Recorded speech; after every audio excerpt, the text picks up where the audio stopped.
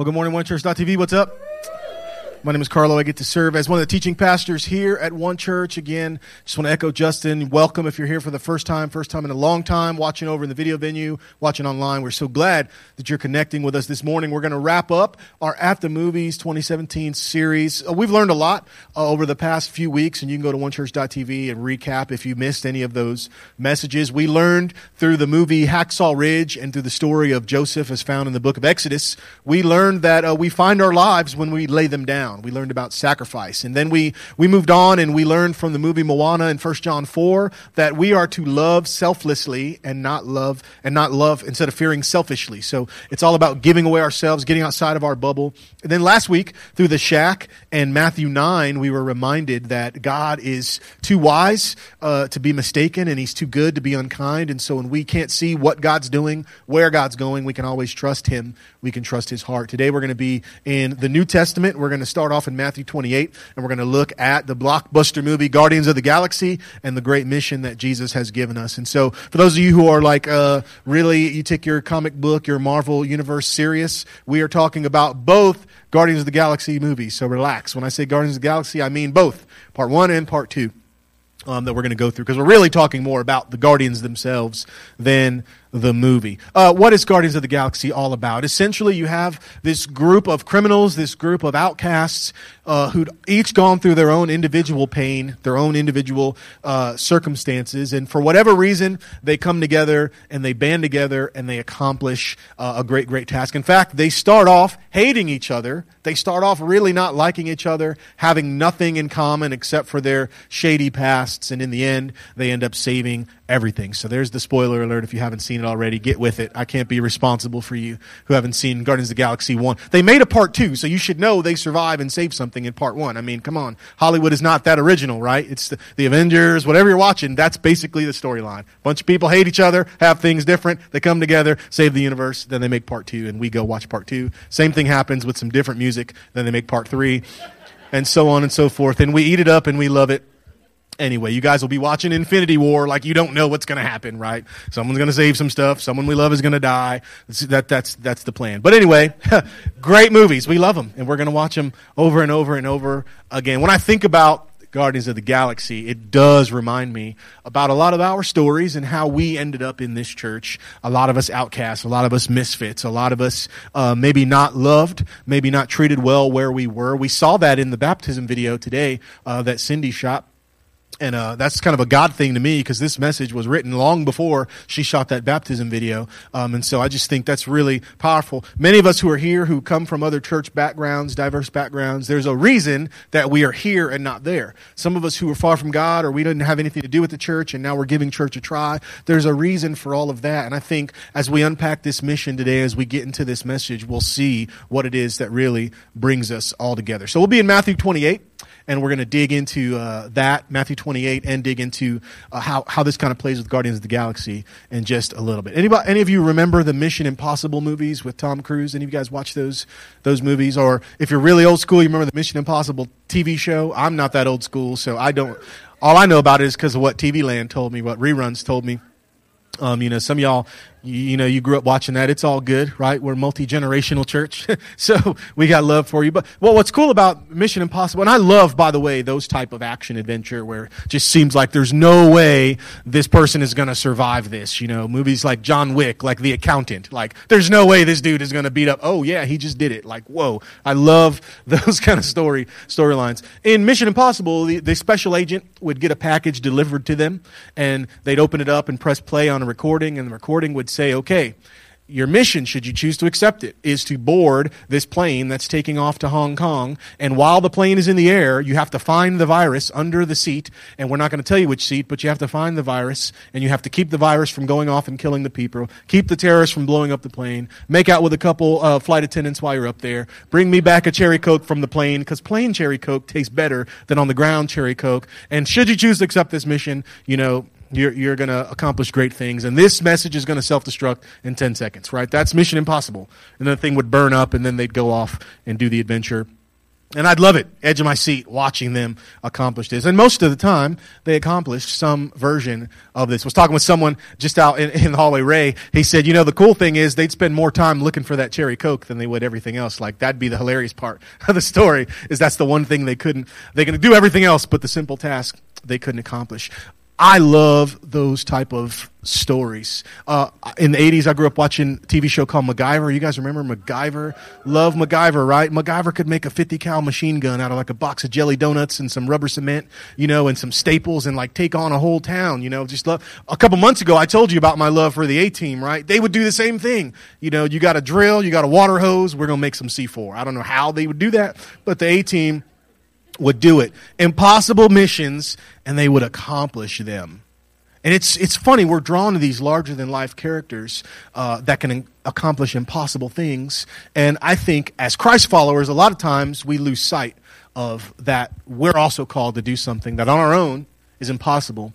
But with God, we know that we could do it. In Guardians of the Galaxy, we see this ragtag group of people, misfits coming together with a single purpose, and they accomplish it. It's fascinating. In the Guardians of the Galaxy, the main characters you have are Peter Quill, a.k.a. Star-Lord. He's kind of their fearless leader. He's got some mommy issues and some daddy issues, and he's got a love affair with a cassette player, and he's got his own issues and deal. He's got a lot of ego. But ultimately, he's a good guy, wants to win. There's Gamora. She's a professional assassin, a bringer of violence and death. She also has some daddy issues that she's trying to resolve from her past. She's a criminal, wanted. And there's Drax the Destroyer. Someone asked me who my favorite character was from Guardians of the Galaxy. Drax is the big muscular guy there, looking all pensive in that picture. See, Drax is about as smart as a box of rocks, so he's not my favorite character because he's just dumb, right? But he's a big guy, destroys, he's dumb. My favorite is Groot, or Baby Groot, who causes trouble and saves the day at the same time. That's kind of maybe what I would want on my headstone. He caused trouble and saved the day at the same time. I think that really sums up, those of you who know me well know, yep, that's him. I love Groot's character. And then, of course, there's the sarcastic and always inventive Rocket in there. This group, they're simultaneously a hot mess and they're the hope of the world at the same time. They're a hot mess and they're the hope of the world. And if that does not define what the church should be, I don't know what does. A hot mess and the hope of the world. Whether you watch part 1 or whether you watch part 2, I think you'll find this powerful theme, and it's our big idea today, and it's this: misfits together on mission accomplish more. Misfits together on mission accomplish more. What I love about the church, especially One Church, is that we are a bunch of misfits brought together to accomplish one thing. When we say yes to Jesus, we say yes to a new mission, a new life that's not about us. There's some things we have to do as we're going along, as we're living life. There's some things God calls us to do, and it's an awesome privilege that we get to do it. And if we don't pay attention to that, if we don't study and learn what that thing is, church can become really inward. It could become about the wrong thing, and we don't want to do that. The Bible is full of underdogs who accomplish great things that on the surface look impossible, but the Bible tells us time and time again, what's impossible for man is absolutely possible for God. One of the greatest examples of that is found in the 12 apostles. The 12 apostles. These were the 12 disciples hand-chosen by Jesus to follow him. None of them had the qualifications. They weren't on the seminary track, to use modern-day language. They weren't professional Bible teachers. Each one of them just as different as the other, and yet these are the ones that Jesus chose to select. Most scholars will tell you most of these guys were under the age of 18. They were young men, hungry, and all they did was just say yes. And we know they changed the world. There's Peter. Peter is the rock. Peter is the right-hand man. He's kind of the leader of the gang. There's James and John, the sons of thunder. They got that nickname because one day some group of people were doing some work in Jesus' name, and James and John said, man, we don't know those guys. Jesus, can we call down lightning to kill them? Because they're using your name without our permission. Like, that's how these guys were impulsive. Jesus told them no, by the way, if you didn't know that part of the story. He said, no, guys. He said, calm down. Whoever's not against us is with us, right? There's Andrew, the brother of Peter. Andrew was the first one we see to introduce someone else to Jesus. Andrew introduced his brother to Jesus. There's a guy named Bartholomew Nathaniel.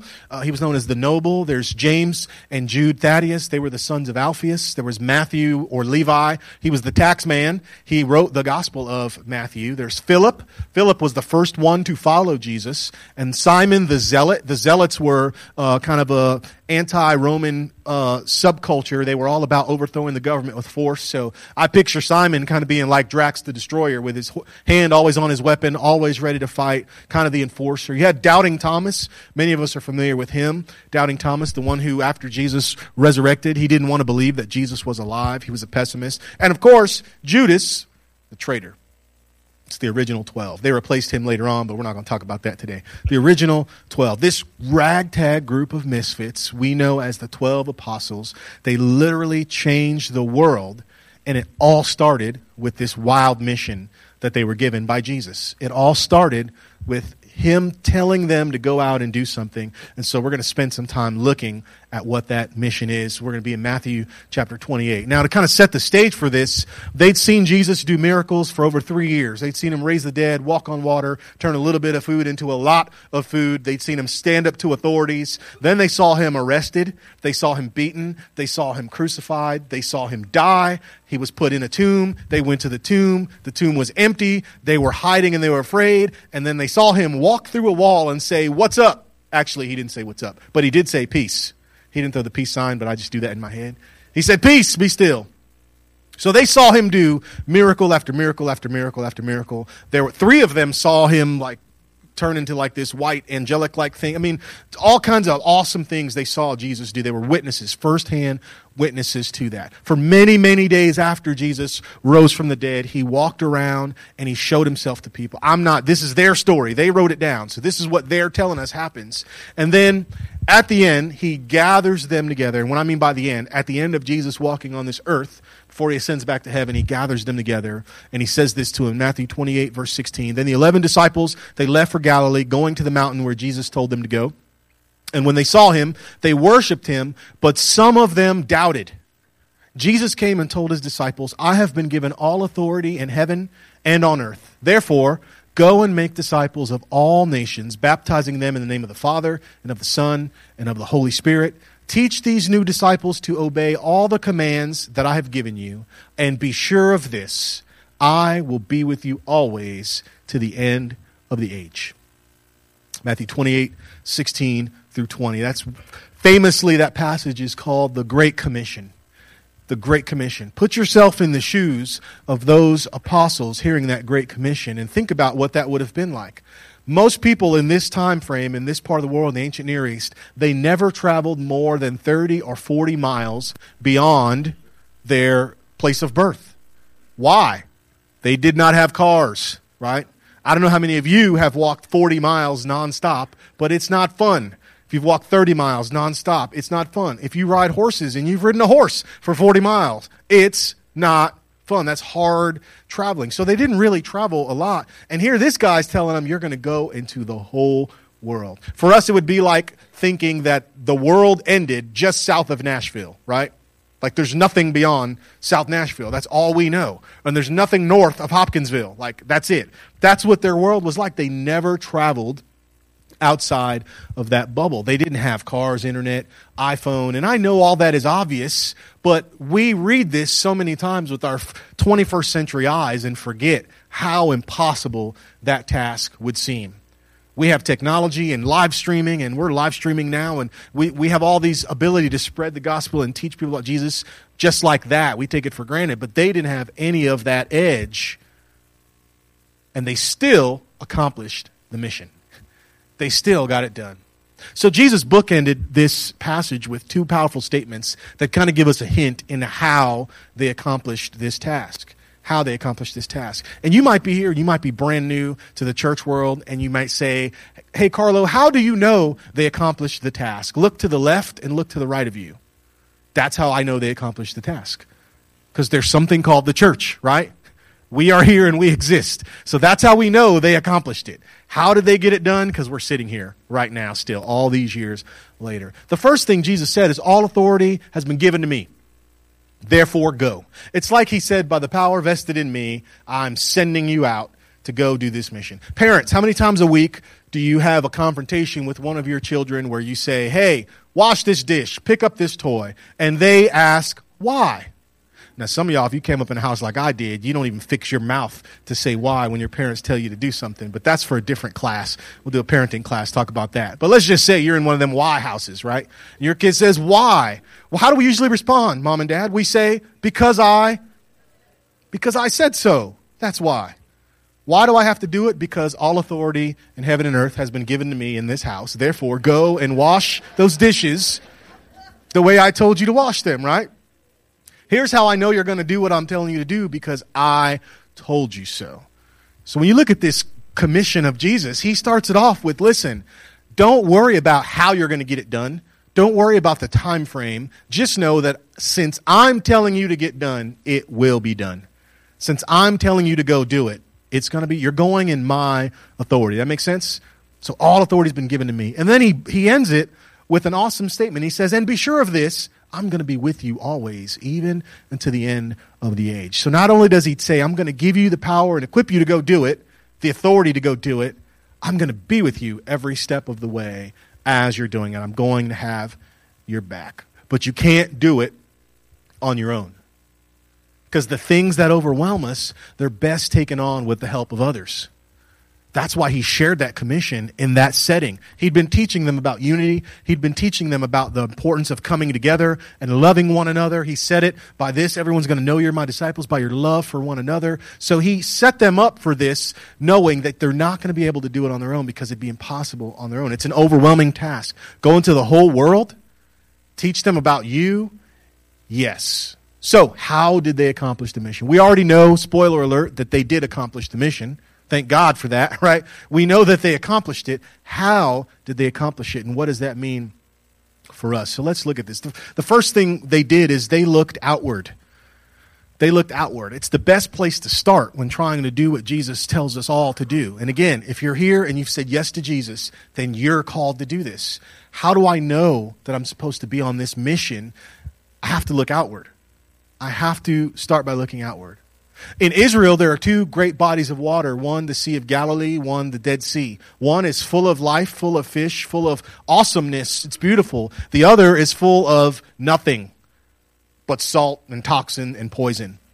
One is lush and beautiful, and the other is barren and desolate. And the primary difference between the two is up north in the Sea of Galilee, there are multiple streams that flow in and out of that body of water. But only one real source dumps into this Dead Sea. The Dead Sea has no outlet. It's a closed system. It's inward.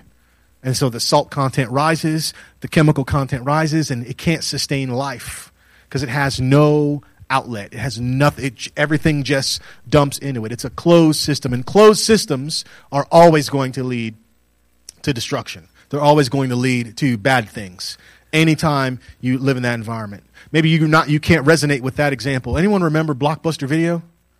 Yes, no? Some of y'all might have your Blockbuster card in your wallet still. They're not coming back, y'all. Relax. They're gone. Cut the card up, throw it away, frame it.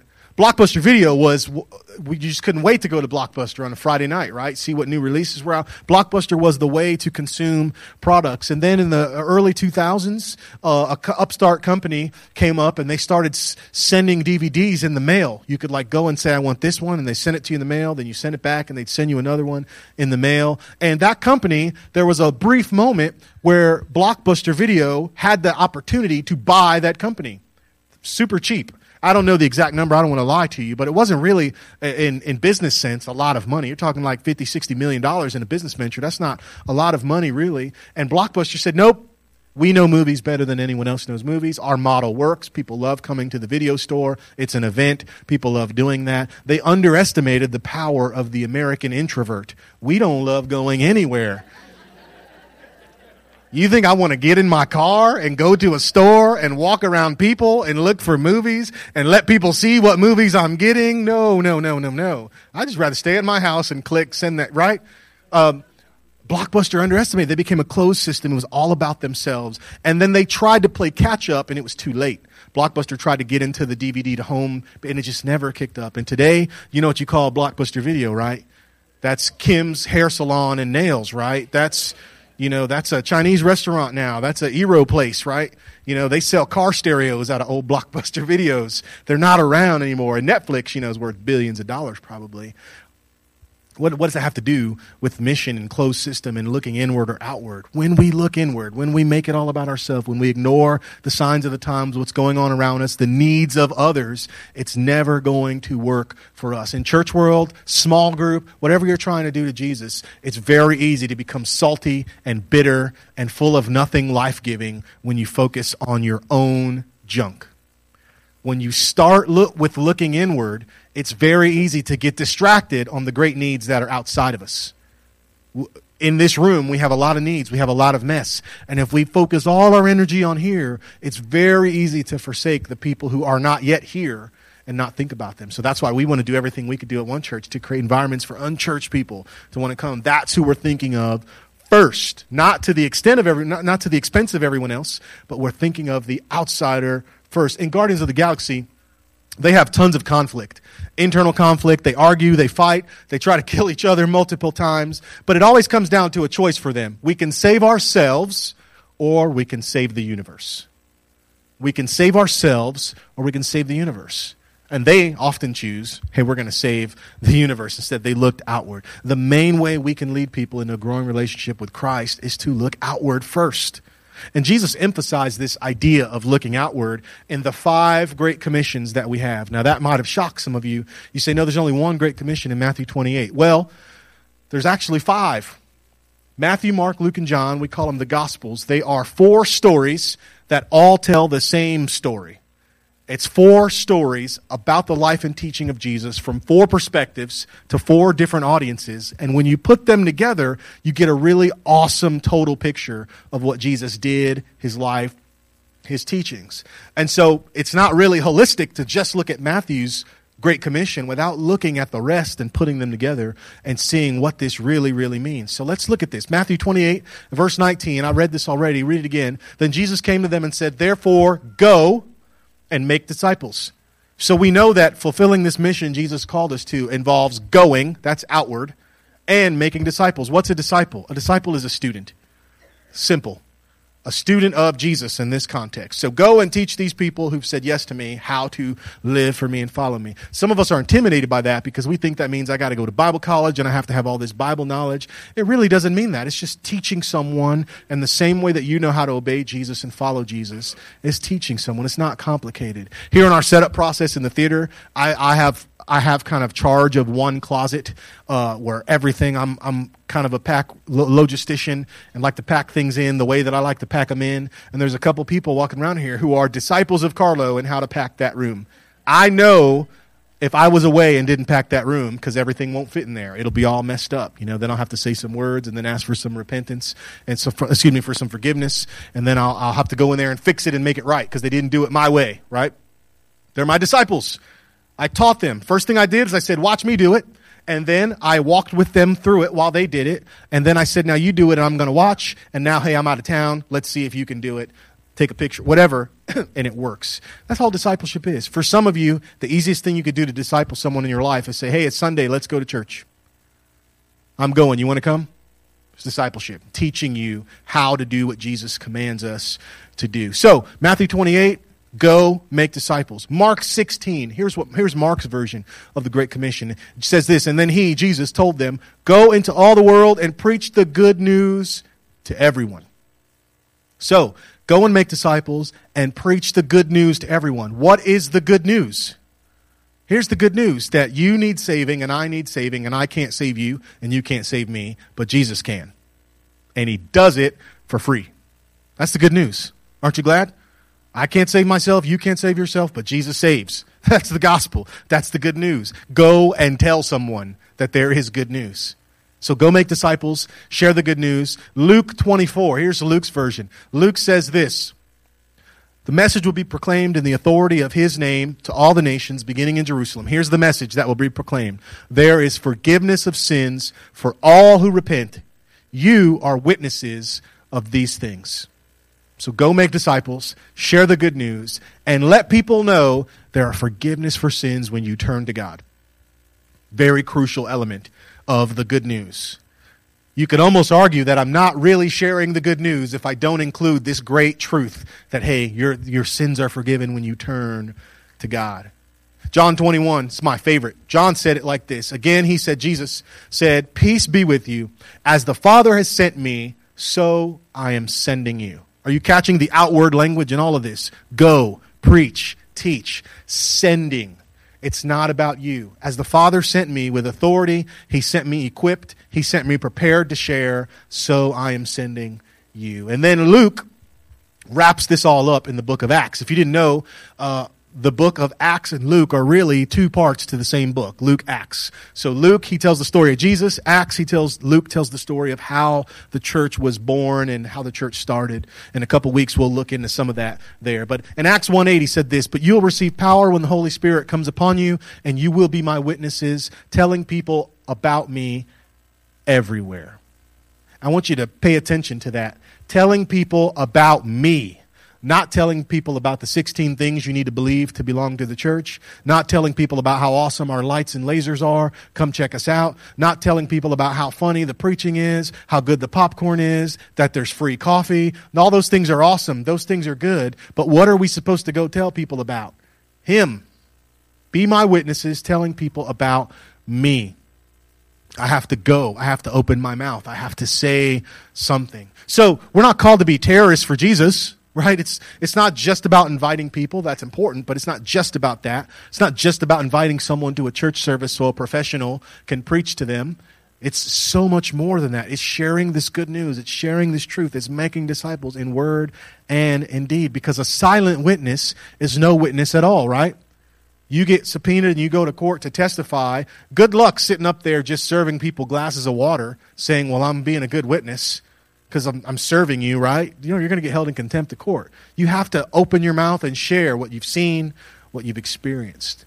And so let's not complicate that. How do I share what I've seen and what I've experienced? It's intimidating at first, but it's really simple. Here's a 30-second class on how to share Jesus. Here are the questions you have to answer. Who is Jesus? Who were you before you met Jesus? What happened to you when you gave your life to Jesus? What is life like now? Any questions? It's not that complicated. Or even better, just share your story. You know what's awesome about your story? It's your story. Like, you can't get it wrong unless you're a liar, right? You can't get it wrong. No one can argue with your story. Hey, my life was like this. I said yes to Jesus, and here's what I'm living like now. Here's the peace I have. Here's the community I have. No one can argue with your story. How do a bunch of misfits change the world? They look outward, and they work together. You can't do it by yourself. When we participate in the life of the church, we grow strong. We grow spiritually. That's why we say all the time at One Church, the circles are better than rows. That's why we say we can get farther faster because we're better together. Those aren't just cliches we put on a poster. We really, really mean it and try to practice it. Proverbs tells us that a 3-strand cord is not easily broken. Proverbs tells us that as iron sharpens iron, so one person sharpens another. Sparks fly when that happens. But we know the end result is going to be something powerful. There's power in numbers. We can't accomplish this mission on our own. So we have to start looking outward. We work together. And then here's where we're going to land. We have to serve people. That's the key thing. We have to serve others. There's an old saying that people don't care how much you know until they know how much you care. Servanthood, outreach, reaching out to people. It's not complicated. This is what the early church did. They found the poor among them and they started pouring into them. And that love they showed to the poor caught the attention of people who weren't doing that. And they wanted to know, why are you giving to people? Why are you helping? And it changed everything. It's not complicated because all of us have someone who needs tangible help. We have someone in our life who really needs to experience the love of God. And so how do you reach the world? You start by reaching your backyard.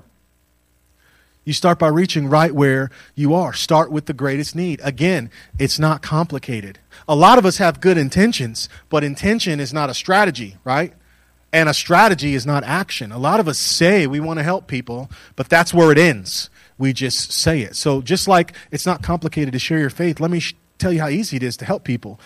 In Clarksville, we have a huge poverty issue, people who are struggling to eat. I get to work with Manna Cafe Ministries on their board of directors, and I see it face-to-face all the time, the need in Clarksville. So there's a need to feed hungry people in our city. It's real. It exists, not just homeless people, but working people who just struggle to make ends meet, struggle to figure out what to do with their food. So how do we reach them? How do I feed the hungry in my community? I'll give you another 30-second class. Here's how to start a food ministry. You ready? You with me? You guys awake? How to start a food ministry. Find a hungry person. Find some food. Give it to the hungry person. Congratulations. It's that simple. You might say, man, Carlo, you're just being simplistic. No, you're just being extra because you don't want to do the work. You're just being complicated because you know I'm telling you the truth. Because it feels a lot better to sit and pontificate while eating your food about how we really need to do something to help people. That is so much easier to do than to actually go and just do the work. Find a hungry person, find some food, give them the food. It's not complicated. To share your faith, to serve other people. That's how you serve them. Go to them. That's how you serve your school system. Volunteer. Go partner. Don't sit around waiting for the next big idea. Just be the next big idea. And we can go in the power of that Great Commission, John 20:21. As the Father has sent me, so I'm sending you. How did the Father send Jesus? He sent him to serve and to give his life away for many. In the movie Guardians of the Galaxy, we see a sacrifice that really captures what Jesus did for us by giving himself up for us to make us better, to make us able. And so many times I think the reason we don't get out, we don't serve, we don't get on this mission is we lose track of the ultimate sacrifice. We lose track of the reason that we are here, the reason that we're in this. So let's watch this scene and see if we can see the sacrifice of Jesus in this.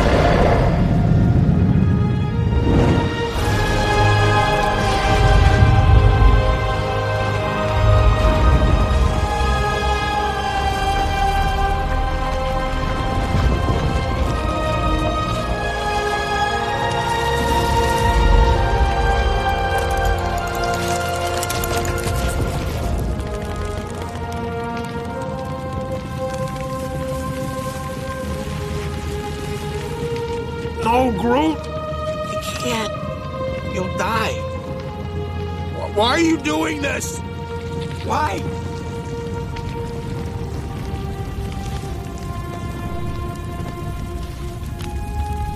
We are Groot.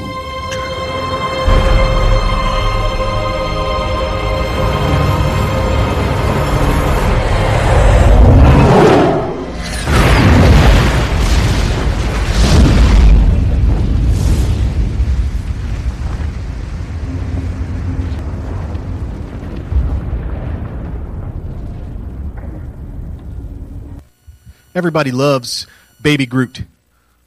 The end of Guardians of the Galaxy 1, watching Baby Groot dance to Jackson 5 music. The beginning of Guardians of the Galaxy 2, watching Baby Groot run around trying to kill these rats and just being funny and hilarious. But there is no Baby Groot without what? The death of Groot. Serious, heartbreaking sacrifice. When you watch that, for those who watched that movie the first time and didn't know how it ended, like that was a serious punch in the gut. Like, are you kidding me? That's the one who's going to die? Kill the dumb Drax guy. Don't kill Groot, right? That's what Jesus did for us. Service, sacrifice. What's hilarious is the play on this. And listen, I'm not trying to say these were theologians who made this movie, but man, God's truth is universal, right? God's truth is powerful. Groot can only say one thing. I am Groot. And it meant whatever, like it was talking normal, but I am Groot. It's what he could say. But in that moment of sacrifice, he says, we are Groot. that shift from it's not about me. He laid down everything so that they could go on and accomplish their mission. And man, if that doesn't typify what Jesus did for us, I don't know what did. So service to those in need, service to those that have less, opening our mouths and sharing this great truth that, man, Jesus does save. It comes from us understanding all that God has done for us. Our mission at One Church is to lead people into a growing relationship with Jesus Christ by creating environments that make it easy for people to turn to God. We don't mean easy as in it's not going to cost them something. We mean we want to tear down all the superficial walls that people put up from God. And with God's help, that mission is very possible, but it's going to cost something. Those 12 apostles I shared with you earlier, they all paid a price to accomplish this mission. But they went as far east as India. They went as far west as Spain. They went as far south as deep into the Horn of Africa. They traveled all of their known world that they could, and then their disciples multiplied it beyond and beyond. And again, we're sitting here today in Clarksville, Tennessee because of their mission. But it cost them something. Andrew was crucified on an X-shaped cross.